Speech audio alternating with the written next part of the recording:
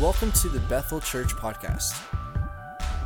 Each week you'll be able to check in for our messages from Sunday and other material. We hope that our messages encourage you in your walk in daily faith with Jesus. Make sure to check out our website, bethelstratford.org.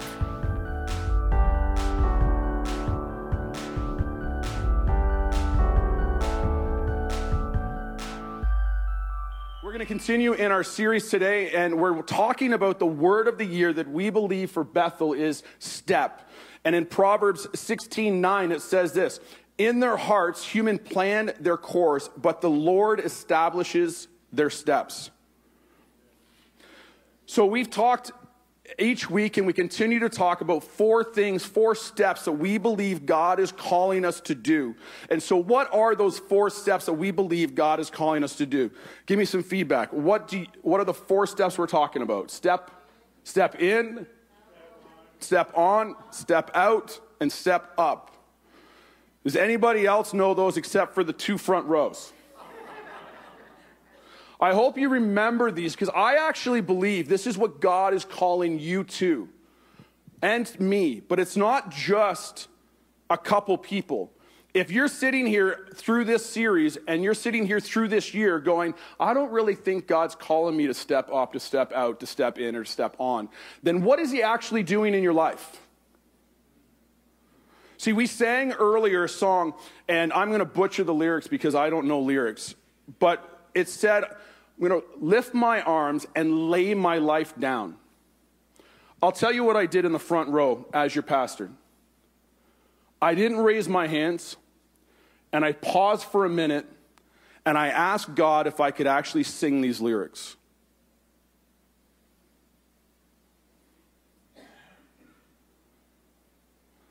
Because I wanted God to speak to my heart. Because as the band plays, I believe any one of us can be like, yep, lift my hands up, lay my life down. When I walk out, I'm going to do everything I want to do. How many times do we sing stuff that we actually don't mean? I believe God is calling every one of us to step out, to step up, to step in, or step on this year. And if you're sitting here and you say, well, Chad, I actually don't believe that's for me. I think this is the year I'm supposed to have off.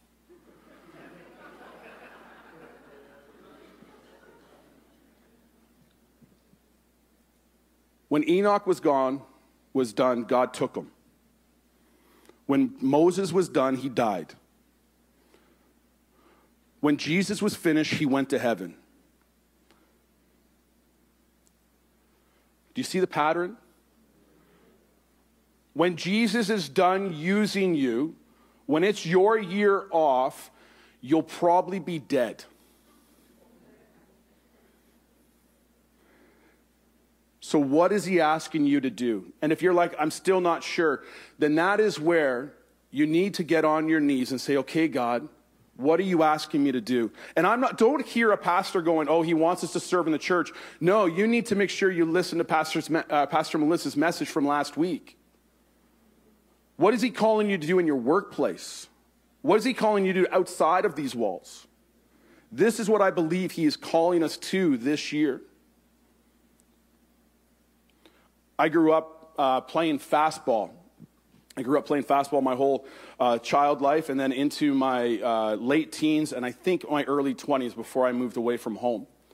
And one of the things is this: when I played it when I was really young, I always played on my brother's team. My brother is 2 years older than me, and because we had a single mom for a long time, and then we only had one vehicle, it seemed like my brother's age group was always short players. And so what they did was they're like, hey, let's make it easy on the McLarens and just put Chad on their team. So I always played with people older than me. Never played with my own age group until I was 16 years old. And then finally I got to play with my own age group and realized, you know what, I actually wasn't half bad. I was just playing against guys that are 2 years older than me. And then what happened was I played 1 year of my own age group, and then it was over because that's the highest it went was 16. And at 17, I had to go play men's fastball. So I went from 1 year playing every inning, And I either played shortstop or third base because I had a good, strong arm. And so I always played every inning. I was like second or third batter because I could hit and I could run. And then all of a sudden, I move up to the men's league. And I got really good at keeping that bench warm. I paid the same amount of money as everybody else. I showed up early to every game like everybody else. The one thing I did that nobody else did was I packed up all the gear at the end of the game because I was the rookie. And I carried it to the car. I remember one game, I would get into games every once in a while, but I would always play right field or left field. And we kind of know if you play ball, if you are in right field, it means you're probably not the best outfielder. Because most people hit the left field because they're hitting batters. There's people in the room like, I thought I was in right field because I was good. I thought it was like the right field. So they stuck me in right field a lot of times because I was the youngest. And then I remember being at a game, and the way it was is you could sub somebody into a game and sub them back out for the same person going back in. But once the first sub was out, they couldn't go back in. I hope you followed that, so I'll explain it. I was sitting on the bench. We had a guy playing, and he got a hit, but he couldn't run fast. And it was getting later in the game, so they put me in at first base because I could run. So I immediately get to first base, and all I'm thinking is, coach is going to give me the steal signal. And I'm standing there, and you can't leave the base until the pitcher lets go of the ball. So I'm standing there, pitcher lets go of the ball, I hop off. Nope. Waiting for the steal signal. No steal signal. I'm waiting and waiting. Off. Nope. Back, I'm like, okay, I'm going to get the steal signal. There's 2 strikes. Like, let's go. No steal signal. Strike 3, inning over. I walk into the bench, and I sit down because he goes back on defense, and I'm done. That was my game. I didn't even wash my uniform after that one. But can I tell you what I learned? Because, see, that was 17 years old. When I turned 18, I played left field all the time. When I was 19, I was our starting center fielder the whole time. I batted really low, but if you saw some of our pitchers, you would understand. One of them actually came down to Kitchener in the World Series of fastball and broke the record because his first 3 games he struck out 60 batters. And just so if you're wondering the math, that means is in each game, 1 out was either a ground ball or a fly ball. All the others he struck out. And so that's who we batted against. So I didn't get a lot of hits. I'm just being honest. But here's what I learned. I learned there's a training season. I learned that just because I'm a part of a team doesn't mean I always get to play. I learned that even though I knew I was a ball player, and I actually knew I was a good ball player, there was still a season in my life where I just filled in. I only got to play. I only got called onto the field when the coach said, okay, right now. And it might have been just for a couple seconds. I might have actually not even got to do anything. And it was such a lesson for me that I had to wait. This morning, I want to talk to you about the life of David. I want to talk to you about the life of David. Let's just pray for a moment. Father, I thank you for how you prepare us in life. And Lord, this morning as we talk and we share from your word, I ask you to hide me behind the cross and let my words be your words. Speak through me today. Lord, I pray for open ears and open hearts to hear your word, to leave here transformed. Lord, encourage every one of us and poke every one of us.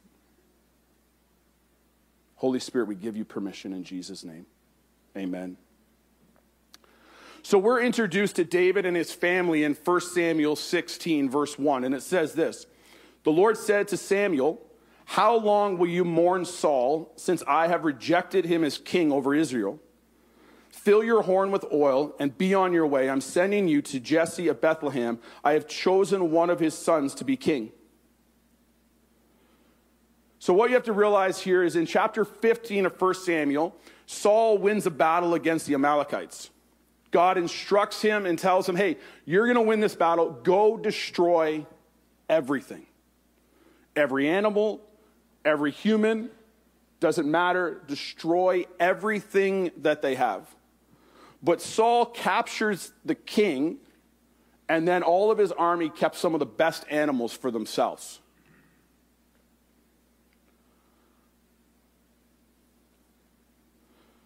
And then it says that God is upset. And here is what God says to Samuel in chapter 15, verse 11. I regret that I have made Saul king because he's turned away from me and has not carried out my instructions. I don't know about you, but I wonder sometimes how much God cares about the details. How much does he care about the details? How much does he care about the instructions that he gives us, that he wants us to follow? See, here's what you have to understand. When God gives me an instruction, it's not a suggestion. Right? We have to realize when God speaks to us, he is not suggesting to us. He's instructing us. He's correcting us. He's leading us. So Samuel goes and sees Saul, and Saul is excited because he won the battle. And he did what God told him to do. This is what Saul believes. And I honestly believe there's so many of us in this room that God asks us to do something. He gives us all the details, and we follow all of them except for one. And it's not even that we're like, let's be disobedient. We might forget. We might interpret it wrong. Our heart, I believe, is pure. But I also believe Saul's heart was pure. And so he's so excited. So Samuel calls him out on what he has done. He's like, when Saul is excited, Samuel goes, why do I hear sheep? Saul blames his soldiers. And then he tells Samuel, we brought the animals back so we could do a sacrifice to God. I was disobedient, but I did it for the glory of Jesus. So what do we learn in this situation? We learn that when in doubt, we blame others.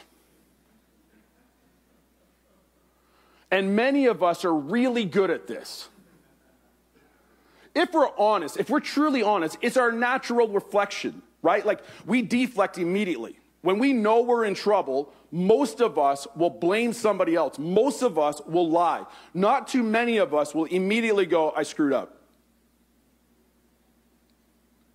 Most of us are just like Saul. Here's what Samuel's reply to Saul's response. He says this in Samuel 15:22. Does the Lord delight in burnt offerings and sacrifices as much as obeying the Lord? To obey is better than sacrifice. See, God actually wants us to obey him more than sacrifice. He actually wants our obedience. See, when we say, oh, I'm so tired, but you know what? I'm going to sacrifice. I'm going to go to church this morning. You're not doing God a favor. I think too often we're like, I'm doing this for God.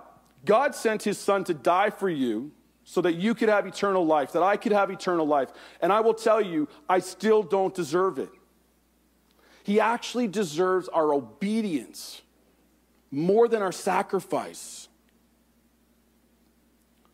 See, when Jesus is entering Jerusalem in Luke 19, the Pharisees tell him to rebuke his disciples because they're praising him.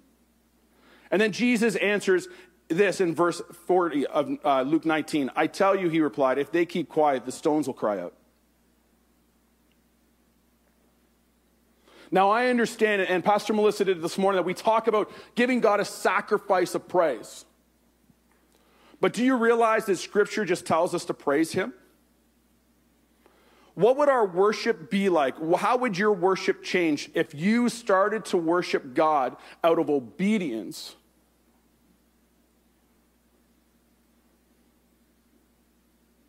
more than sacrifice? What if your heart as you walked in was like, my life sucks, things are horrible, we're fighting, my finances are upside down, I might lose my job, my marriage is on the rocks, I think my kids hate me. I'm going to worship Jesus because he's worthy.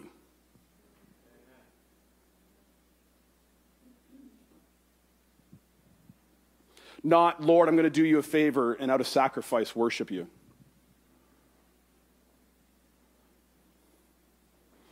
How is that approach different when we stop making it about us? So Samuel corrects Saul about how God wants us to be obedient. In chapter 15 of 1 Samuel, Saul loses his kingdom. He lost his kingdom because he disobeyed. Adam and Eve were kicked out of the garden because they disobeyed. Obedience to God is so important. And then this brings us back to chapter 16. So Samuel is heading to Bethlehem to Jesse's house. Samuel invites Jesse and his sons to the sacrifice. Samuel sees Jesse's oldest son, Eliab, and believes this is God's pick. 1 Samuel 16, verse 7, it says this, "But the Lord said to Samuel, do not consider his appearance or his height, for I have rejected him. The Lord does not look at the things people look at. People look at outward appearance, but I, the Lord, look at the heart." So what do we realize that God looks at in a leader? No, he says heart, but he also says it doesn't matter if you're short or tall. He said, don't look at the height. I felt confident about that. That actually brought me a pat on the back. I was like, okay, we're good.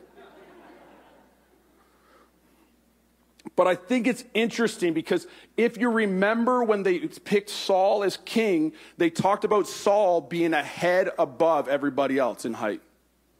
So there was his structure drew attention. So Jesse sends 7 of his sons past Samuel, but God hasn't chosen any of them. And then Samuel asks him this, is this everyone? And Jesse answers, they're still the youngest, he's tending the sheep. And Samuel says, send for him, go get him, and we won't sit until he gets here. I don't know how far David's away, but they're going to stand and wait. So David arrives and Samuel anoints him as king. Anoints him as king. And then what happens is we see that Saul is now being tormented by an evil spirit, which I think is interesting that Scripture tells us it's sent to him by God. And so we find out that they go, hey, we need somebody who can play a nice instrument so it will soothe it and it will send the demon away. That also lets you know there's power in worship. Your house is being tormented. Your houses just feel tense. It feels like you're arguing about everything. I would play some music. I would play some worship music. Because David just played the lyre, or whatever it's called, the harp, and he played it, and when he played, the demons left. The spirit left. I find it interesting that they say this in 1 Samuel 16:19. Then Saul sent messengers to Jesse, because his workers were like, hey, Jesse has a son, and said, send me your son David, who is with the sheep. Where's David? Okay. So David is anointed as king, and he heads right back to where he was forgotten about and overlooked in the first place. David knew that he was called, but served where he was needed until God placed him where he wants him. Is there something that you are called to? Is there something that I am called to? But you and I have given up serving because we haven't been placed where God said he would place you.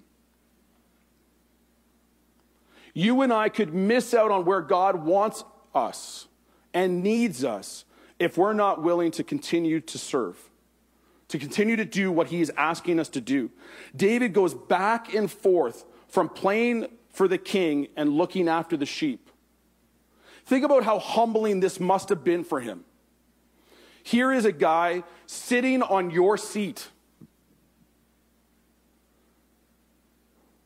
on the throne, And he's being tormented by a spirit because he disobeyed and actually isn't supposed to be sitting on the throne anymore, but God hasn't removed him. He's not teaching Saul something, he's teaching David. And here you are being called in to play music to make the guy sitting on your seat feel better. See, here's the difference. In our world today, when we feel we're called to something, we feel it's inside of us, that God is calling us. Maybe a couple people have pointed it out. In their day, the prophet poured oil over his head, which says, "You're the king." So David is not trying to figure out what God has called him to. He knows. And David just serves. Now, in 1 Samuel chapter 17, this is where I feel that things get a little fun. The Israelites and the Philistines have lined up for battle. And they're both set up on the hills with a valley between them. And they have a champion warrior named Goliath. Goliath was there with the Philistines. See, what you have to understand is back in those days, for battles to be won, a lot of people died. Because it wasn't bombs, it wasn't guns, it was hand-to-hand combat. So when you fought, a lot of people would die. So what they would do sometimes is just say, it was almost like a bet. Here's what's going to happen. I'm going to send my best fighter, you send your best fighter, one person dies. Not everybody, but here's what happens. If my guy wins, you all serve us. If our guy wins, we will all serve you. They're betting on who's going to win the fight. So here's Goliath.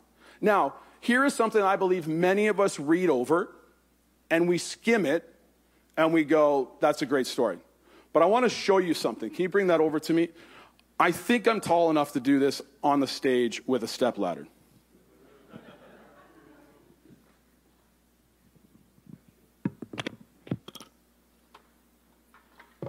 If I can open the stool. There we go.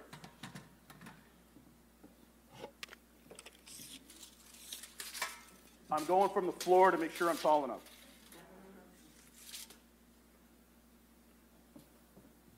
All right, let's see how high I have to go. Maybe I'm not tall enough. I might be getting a volunteer. Where are we? Oh, man, I don't know if I'm tall enough. And now I'm also like, don't fall from up here.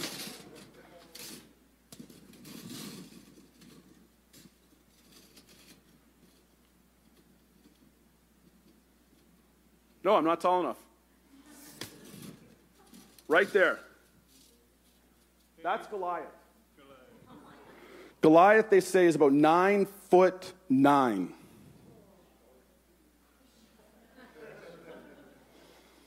So we're talking about David is a kid. All right, you guys are actually too tall. Where's a kid in the room that's a little bit shorter? Because David, I don't think, was a tall kid. Sandy, come on over here. Sandy's not a kid, but you're not tall either, exactly. So here is David and Goliath. Okay, stay there for a minute. I think when we read David and Goliath, we skim it. And we say, oh yeah, David killed Goliath, move on. And when we read that it says like he's like 6 cubits tall, we immediately are like, that's cool. 6 cubits and a span. Not spam, span. Like, is that a hand span? Whose hand? But this is basically the height difference. And David goes to fight him. He also, just for the size of Goliath, he's wearing armor. Just the armor weighs 125 pounds. Do you know how big you have to be able to not just walk with 125 pounds on you? Extra body weight, not just your weight. Some of us are like, I'd love to walk with 125 pounds. I don't remember 125 pounds. But I can tell you that walking with an extra 125 pounds, and not just walking, he's fighting in it. So he's agile. For any hockey players in the room, you're playing hockey with 125 pounds of equipment on you. Pick whatever your hobby is, whatever you love, and imagine doing it with 125 pounds and how strong you have to be to really think like, oh yeah, he's going to feel like it's nothing. And then his spear weighs about 15 pounds. So I want you to think about shot put in high school. I think the shot put was 12 pounds for the seniors. And you're shot putting it because you shouldn't throw it. And he's launching a javelin spear that's 15 pounds. Understand something for you in this illustration. We have to remember that whatever the giant is that you're facing in your life today, no matter how big he looks, Sandy, look straight up. 2 reasons. 1, I've never done that before in my life. Only to toddlers. 2, I want you to realize that when you look at the Goliath, the mountain, whatever it is in your life, God does not see him the same as you. Because God's looking down. And too often do we worry about the size of the giant and we forget the size of our God. You can keep that. Thanks, Andy.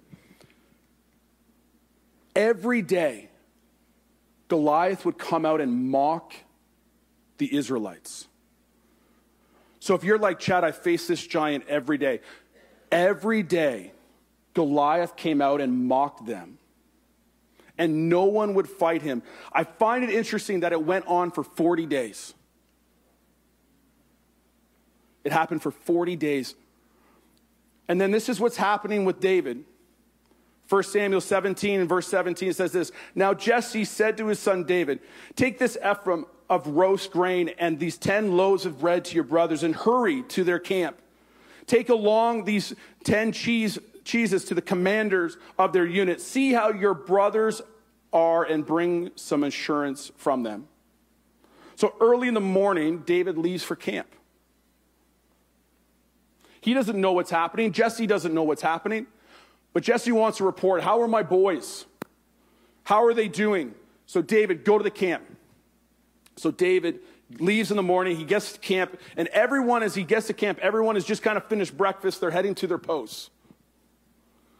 So he delivers the bread and the cheese, and then he goes and finds his brothers. He's checking in with them to see how they're doing.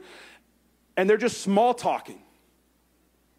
And then all of a sudden, Goliath walks out and starts yelling again and mocking the Philistines and their God.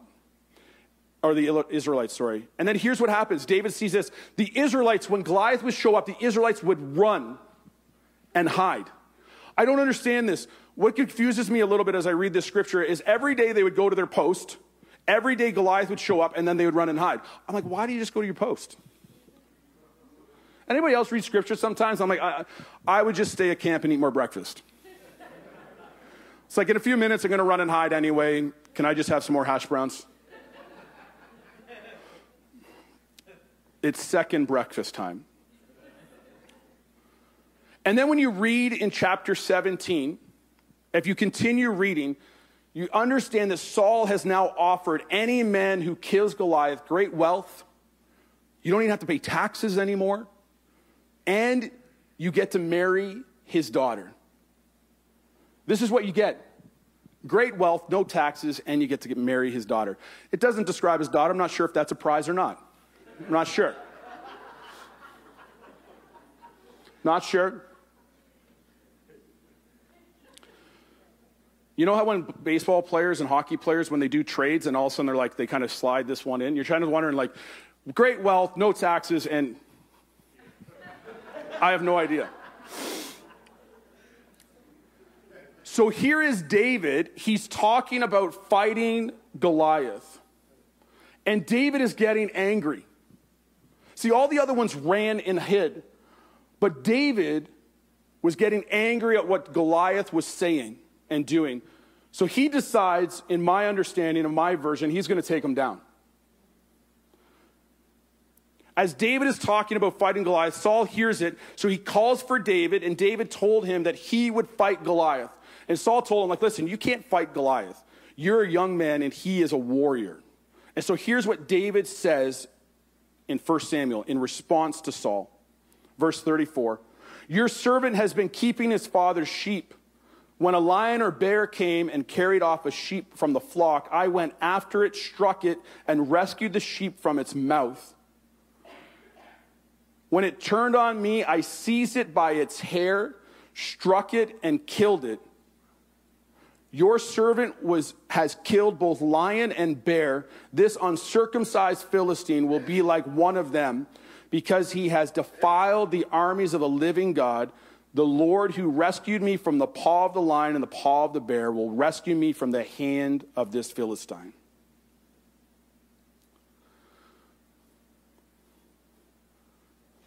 The rest of 37 says that Saul said to David, "Go, and the Lord be with you."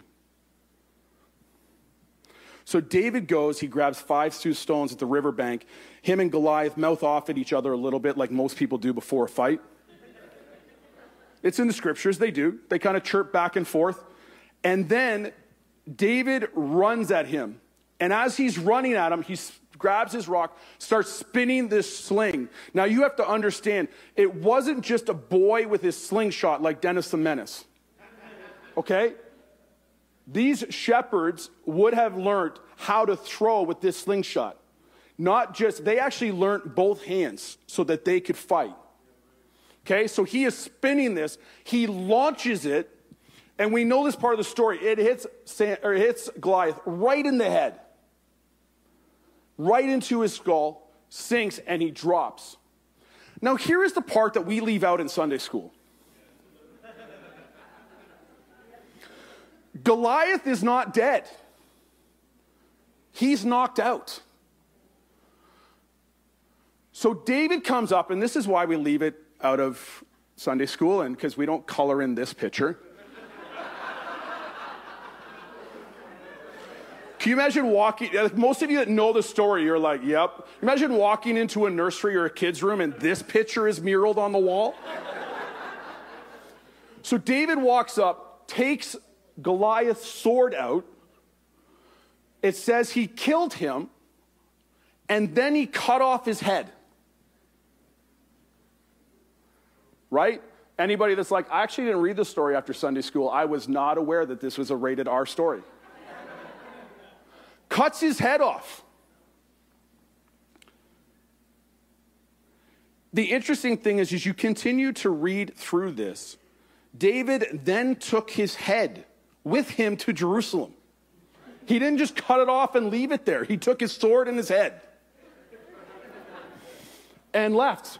And he went to Jerusalem. He brought it with him when he went to see Saul. It was his trophy. Now David is a hero, and everybody knows his name. And as the men are returning from the victory back to Jerusalem, the people are beginning to dance and sing, and this is what they're singing. You read it in 1 Samuel 18:7. It says this: Saul has slain his thousands, and David his 10,000s.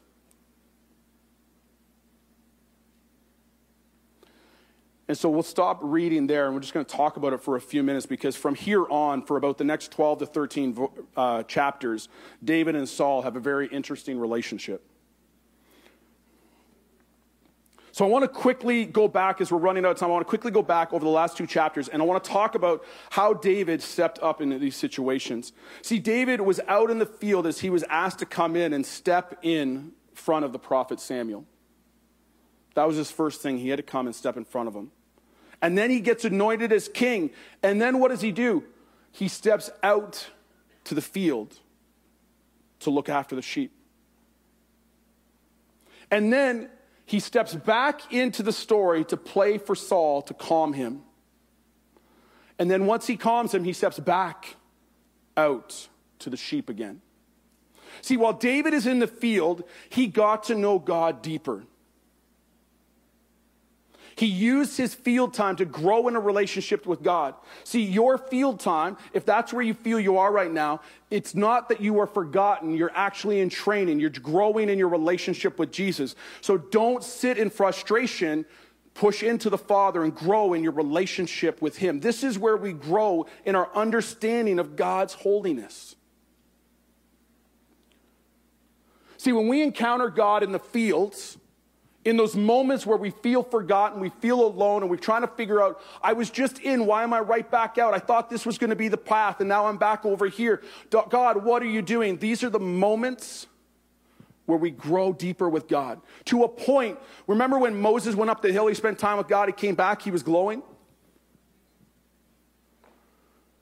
When you spend time with the Father, you should be a light to other people. See, when he hears Goliath insulting the Israelites and God, he steps up to fight in the battle.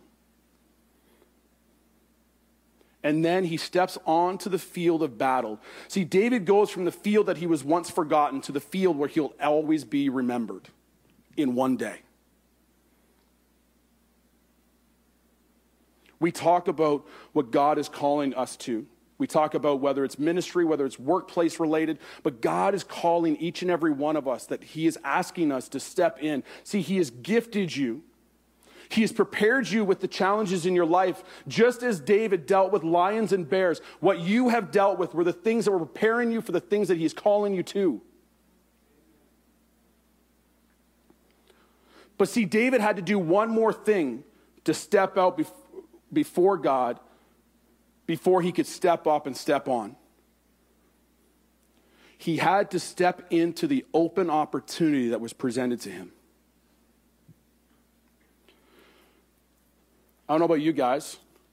Anybody like cheese? Few people. It's okay to like cheese. I feel like everybody's like, is this a trick?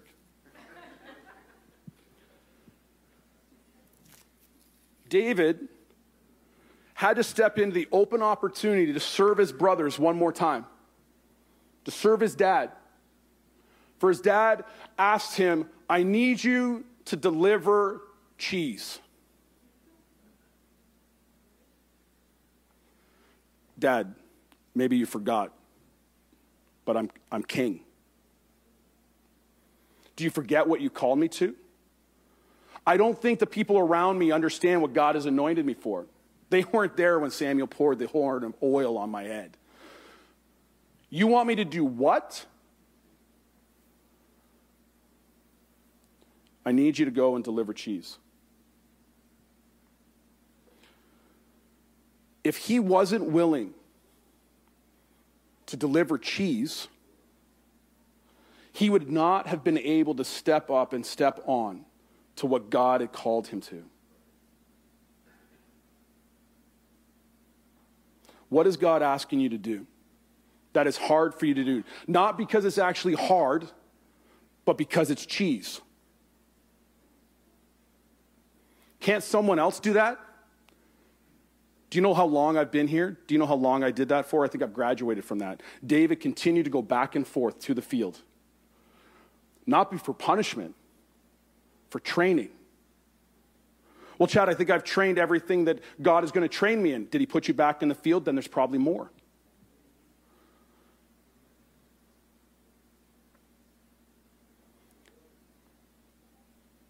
See, God is asking each and every one of us to deliver cheese. And we never know what's on the other side of that cheese. You don't know. You don't know what's on the other side of that. See, if we're faithful with little, we will be faithful with much. Let's pray. Prayer team, will you come to the front? Father, I thank you that you give us the ability to learn. And that, Lord, you help us to learn and to grow while we're in the fields.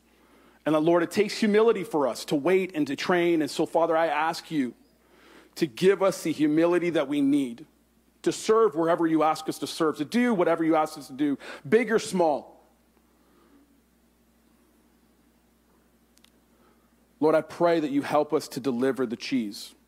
Lord, help us to trust in God, to trust in you. That, Lord, when you open the door for us, that we'll know that we know how to deal with it. Just the same confidence that David had because of the lion and the bear, that we know that we are prepared because of the times in the field. So, Lord, help us to use those times wisely. Forgive us of the times we didn't deliver the cheese. And, Lord, help us. Lord, I pray that you give us another opportunity so we can step through the door that you're calling us to. In Jesus' name, amen. Thanks for checking out this week's message, Bethel Church Podcast. We hope that it's blessed you and encouraged you, and that you come back and check out next week's message as well.